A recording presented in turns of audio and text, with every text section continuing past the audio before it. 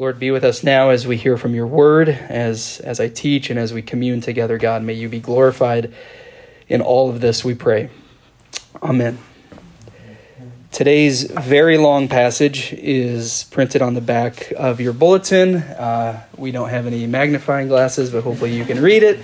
Otherwise, feel free to just listen. This is Acts chapter 21, verses 15 through 40. After this, we started on our way up to Jerusalem. Some of the disciples from Caesarea accompanied us and brought us to the home of Nason, where we were to stay. He was a man from Cyprus and one of the early disciples. When we arrived at Jerusalem, the brothers and sisters received us warmly. The next day, Paul and the rest of us went to see James, and all the elders were present. Paul greeted them and reported in detail what God had done among the Gentiles through his ministry. When they heard this, they praised God. Then they said to Paul, "You see, brother, how many thousands of Jews have believed, and all of them are zealous for the law. They have been informed that you teach all the Jews who live among the Gentiles to turn away from Moses, telling them not to circumcise their children or live according to our customs. What shall we do? They will certainly hear that you have come, so do what we tell you. There are 4 men with us who have made a vow. Take these men, join in their purification rites, and pay their expenses, so that they can have their heads shaved. Then everyone will know there is no truth in these reports about you, that you yourself are living in obedience to the law. As for the Gentile believers, we have written to them our decision that they should abstain from food sacrificed to idols, from blood, from the meat of strangled animals, and from sexual immorality." The next day, Paul took the men and purified himself along with them. Then he went to the temple to give notice of the date when the days of purification would end, and the offering would be made for each of them. When the 7 days were nearly over, some Jews from the province of Asia saw Paul at the temple. They stirred up the whole crowd and seized him, shouting, "Fellow Israelites, help us. This is the man who teaches everyone everywhere against our people and our law in this place. And besides, he has brought Greeks into the temple and defiled this holy place." They had previously seen Trophimus the Ephesian in the city with Paul and assumed that Paul had brought him into the temple. The whole city was aroused, and the people came running from all directions. Seizing Paul, they dragged him from the temple, and immediately the gates were shut. While they were trying to kill him, news reached the commander of the Roman troops that the whole city of Jerusalem was in an uproar. He at once took some officers and soldiers and ran down to the crowd. When the rioters saw the commander and his soldiers, they stopped beating Paul. The commander came up and arrested him and ordered him to be bound with 2 chains. Then he asked who he was and what he had done. Some in the crowd shouted one thing and some another, and since the commander could not get at the truth because of the uproar, he ordered that Paul be taken into the barracks. When Paul reached the steps, the violence of the mob was so great he had to be carried by the soldiers. The crowd that followed kept shouting, "Get rid of him." As the soldiers were about to take Paul into the barracks, he asked the commander, "May I say something to you?" "Do you speak Greek?" he replied. "Aren't you the Egyptian who started a revolt and led 4,000 terrorists out into the wilderness some time ago?" Paul answered, "I am a Jew from Tarsus in Cilicia, a citizen of no ordinary city. Please let me speak to the people." After receiving the commander's permission, Paul stood on the steps and motioned to the crowd. When they were all silent, he said to them in Aramaic, ... This is the word of God. And we will hear from Mark Atkinson next week what Paul says about the speech that Paul gave. But today we follow this journey to that speech, toward that speech, this journey toward Jerusalem. And as we dive into this hefty passage that closes out Acts chapter 21, I want us to focus on one word. It's not found in the passage, but I think it really captures what is happening here. And that word is unthinkable. Unthinkable. What we are witness to here in these verses truly is Paul and his companions and the Holy Spirit pursuing, believing in, and wanting to see manifest the unthinkable. The unthinkable reality that Jew and Gentile can live together, Not merely have their lives coexist side by side, but truly that they could live together. The unthinkable reality that the fear of so many wouldn't overpower the witness of Paul and his companions. The unthinkable reality of what Peter told the council of elders back in Acts chapter 15. We believe it is through the grace of our Lord Jesus that we, the Jewish people, are saved, just as they, the Gentiles, are. The unthinkable reality that the Apostle Paul, who once advocated for the imprisonment and murder of Christ followers, would now himself be following in the bloody footsteps of that very Christ who he follows. The unthinkable reality that the Holy Spirit could join people groups and communities together without destroying people groups and communities. The list can go on, and we can see these unthinkable realities throughout the book of Acts, even in this long passage. Unthinkable. Even though by now, as we've been settling into this book for the last 43 weeks, by now it seems like this reality of Jews and Gentiles living as one, to you and me at least, it might be easy to comprehend. We find that it's not so easy to grasp for this first century community. In this passage, we get a glimpse of this beautiful reality, though. Paul tells his fellow disciples, his brothers and sisters, in detail what God has been doing among the Gentiles. Verse 19, and then in verse 20, we're told, those who heard this praised God. If the passage ended there, this would be a really beautiful picture of this unthinkable reality becoming truth and becoming normal. But of course, it doesn't end there. Even as they praised God, their uncertainty starts to creep in. In verse 21, they tell Paul that there are thousands of Jews who have been told that Paul told these other Jews to turn away from Moses, which simply wasn't true. That was a lie. In the midst of their praise of what Paul said God was doing through the Gentile community, a lie arises. Even as this unthinkable reality came closer and closer to being accepted, a lie emerged. A lie that Paul told anyone to turn away from Moses or to abandon their customs. We've actually seen Paul do the opposite. We've seen Paul engage in customs out of respect for those whom he had been ministering to. And we actually see that again here in this passage. In verse 22, we get a question that we first encountered all the way back in Acts 2. What shall we do? What shall we do with this lie that you've told people to turn away from Moses? Now in Acts 2, the question, what shall we do, comes up in response to what Peter preached about the power of the Holy Spirit and about the lordship of Jesus Christ. In Acts 21, sorry, my iPad just did something. In Acts 21, the question actually arises out of what seems to be fear. It arises out of this lie, out of this uncertainty. If what Paul is saying is true, that God has been working miraculously through the Gentile people, what does this mean for us, the Jewish people? I think it highlights our human nature, that it doesn't take long for us to revert to, what does this mean? What does XYZ mean for me? Not what does this mean for the world around me? When that question was asked in Acts 2, it was a question directed toward the community. It wasn't an individual response, what shall I do? It was a concern for the community of believers who were gathering together and whose hearts had just been pierced. Now the question is, what does this mean for me? What does this mean for my group?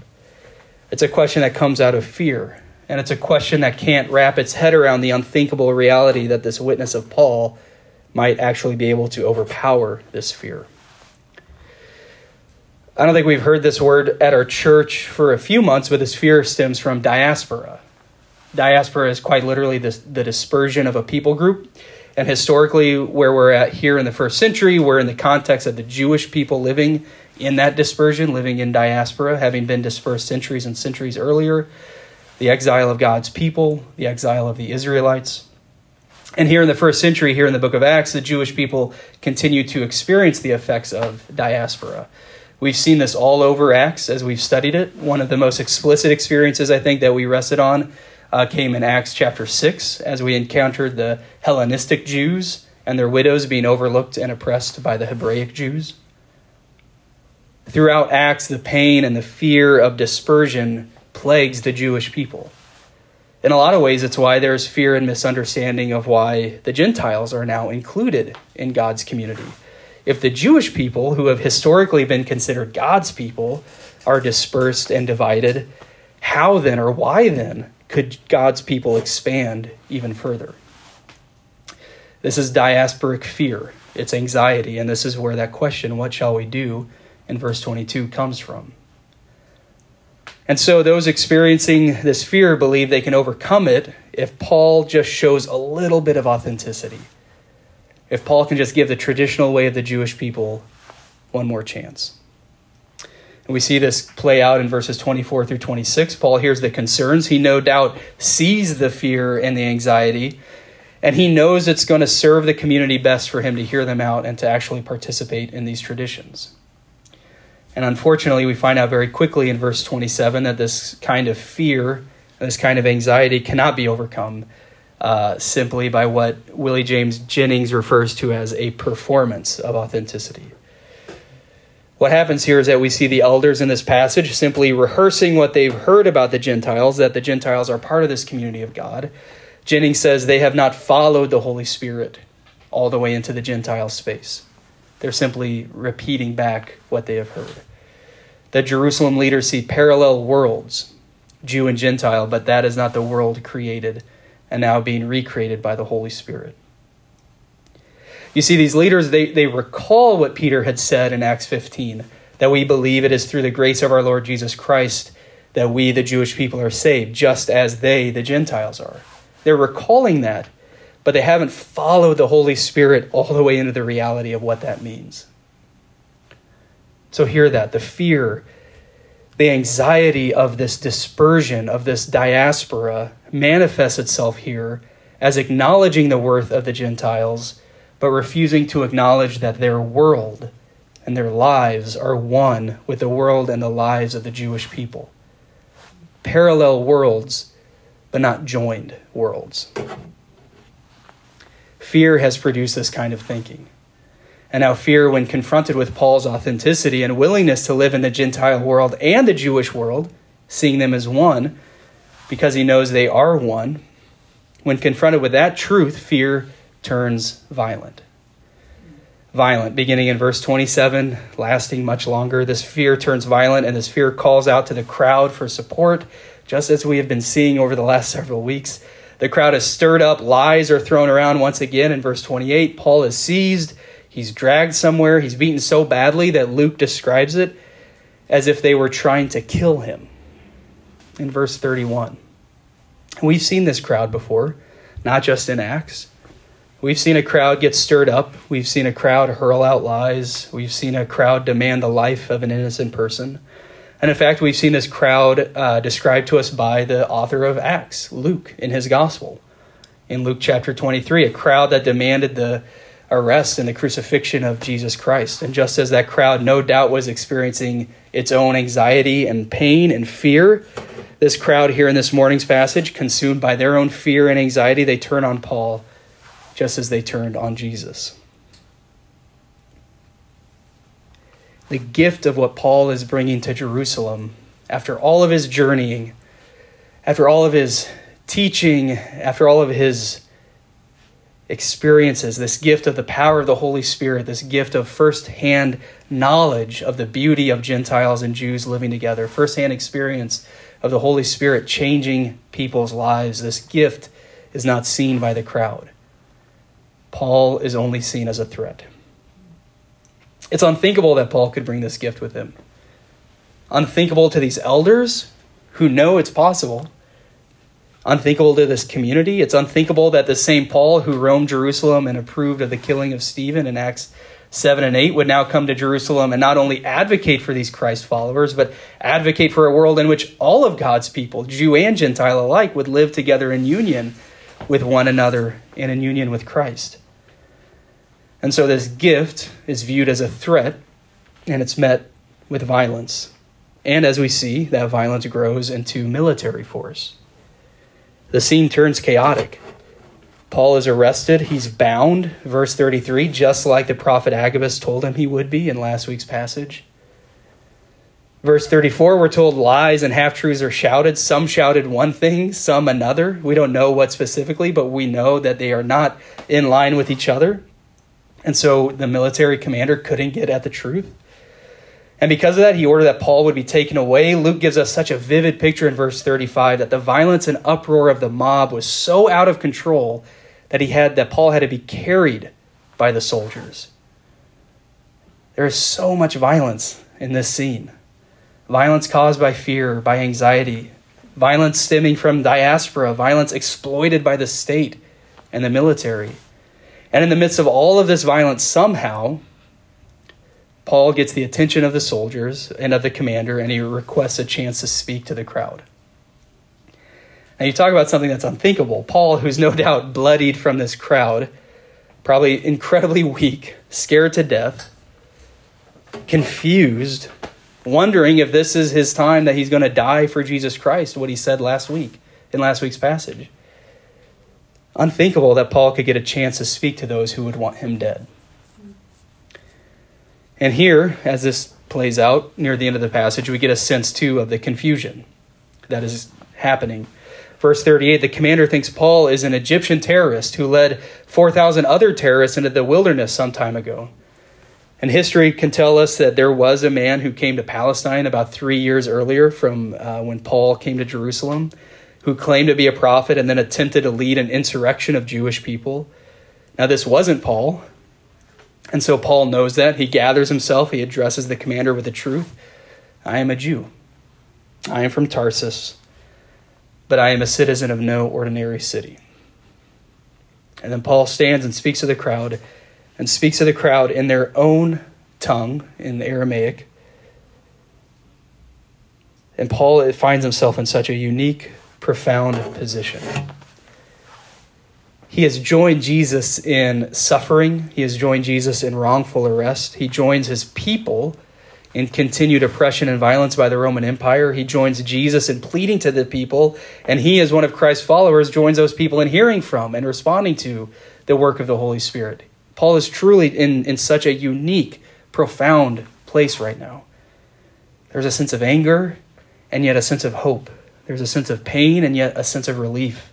A sense of clarity and yet a sense of confusion. All coming together all at once. All here as Paul speaks to his people. His dispersed, anxiety-ridden, fear-filled people. And next week we hear this speech. But this morning, we sit with all of this.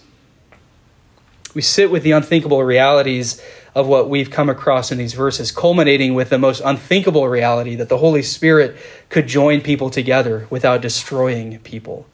That in some supernatural, mysterious way, people and communities could be joined together without losing their identities or their traditions, without being destroyed themselves, coming together in a beautiful, indescribable diversity that only the Creator of the earth could conceive of. Truly unthinkable. In our lives today, this means there's no separation between people groups, between neighborhoods, between communities. It means there are no parallel lives or parallel worlds, but there is one life and one world in which we are all a part of. There is no separate but equal. There is no hierarchy. There is no supremacy. There is God's people and God's creation. Amen. This, of course, is hard to embrace. It's nice to say. It's hard to grasp, and it's hard to see manifest in our lives and in our world today. But we must ask ourselves, who are we making space for in our lives and in our world? Who do we make space for right here at Hope Hell's Kitchen? Who don't we make space for? Who don't we make space for at our dinner tables or at the bar counter or at the break room? Who do we look at as part of God's creation, but who we could never imagine embracing as a friend or as a brother or sister? These are the unthinkable questions that we have to ask ourselves every single day. Not just as individuals, though certainly as individuals, but also as a community and as a church, as a group of people who claim to know and love this Jesus Christ, who claim to know and follow this powerful Holy Spirit. And it's a question, I believe, that we have to ask each and every week that we come together to commune at the Lord's table. Is our own fear or our own anxiety of the other keeping us from truly joining together in communion with one another? I think our community is small enough right now that when we look at one another as we take the cracker and the cup, that I don't think there's fear here, and I'm grateful for that. But if God deems it worthy to grow this community and we begin to commune with strangers, people we don't know, what will our posture be? Will we question who they are? Will we question their worthiness of coming to the table? Will we question these types of things? Or will we see our lives and our world joining with theirs in union? Will we see our lives and our world joining together for the sake of the oppressed, for the sake of the downtrodden, for the sake of the forgotten, for the overlooked? Paul's mission and journeys were never about building up his own brand or his own fame. They were never about raising a ton of money for his churches or even about growing the churches. Paul was never concerned with that. The Holy Spirit was concerned with that, as we see. But that was never Paul's mission. His mission and his journeys were always about following the guidance of the Holy Spirit, helping those in need and putting others' well-being, others' livelihoods ahead of his own. I just saw right before church, a friend of mine is preaching, Robert Guerrero, and I don't even know where he's preaching, but someone posted a quote on Facebook, and he said, in Robert's sermon, he said, "Churches that exist for meeting fail. Churches that exist for mission thrive." Amen. And you see how Paul acts throughout Acts, how he journeys throughout the book, that he's never concerned about the number of people, who's coming, where they're meeting. He's always concerned about the mission of following the Holy Spirit. We have our own mission, of course, loving this neighborhood, serving this neighborhood that we're still figuring out. I'm still figuring out. We're still talking about and praying about. But I know that our mission boils down to following the Holy Spirit. And that if our church remains this size for the next 100 years, praise God. Praise God, because we exist to serve Him, to serve this neighborhood, and to love this neighborhood. And let me be clear too, and I really, really appreciated Justine's prayer, that this is not some lukewarm joining together of people where racists and anti-racists sit next to each other, or where abusers and their victims break bread together, or where slave owners and slaves sing together. There's a shallow beauty in those scenarios, and too often we lift those kinds of things up as the goal of our work. But that overlooks the power of who our God is. The power of God that will break the chains of the oppressed, and that will also break the grip on those who put people in chains. Power that will heal and strengthen the victim, and power that will crush and hold accountable sinful abuse. That is the power of the God that we experience. This joining together prefers the oppressed and will save the oppressor. This joining together lifts up the overlooked. This joining together pushes us further away from power. This joining together brings each of us as one into a world, into a life where we hold one another accountable, where we repent of our own sins and failures. This joining together takes us away from violence, takes us away from military seizures, takes us away from a crowd that is ready to kill. This joining together is truly reconciliation at its most powerful and its most profound. John Perkins, a great theologian, teacher, pastor, author, professor, in his book, One Blood, he describes reconciliation as the removal of tension between parties and the restoration of loving relationship. The removal of tension is not a forgive and forget removal, but a difficult reality in which our lives become one with the oppressor or with those whom we oppress. When our lives become one with those who overlook us or with those whom we overlook. And it's not an automatic, beautiful, peaceful world. We have to work toward removing this tension.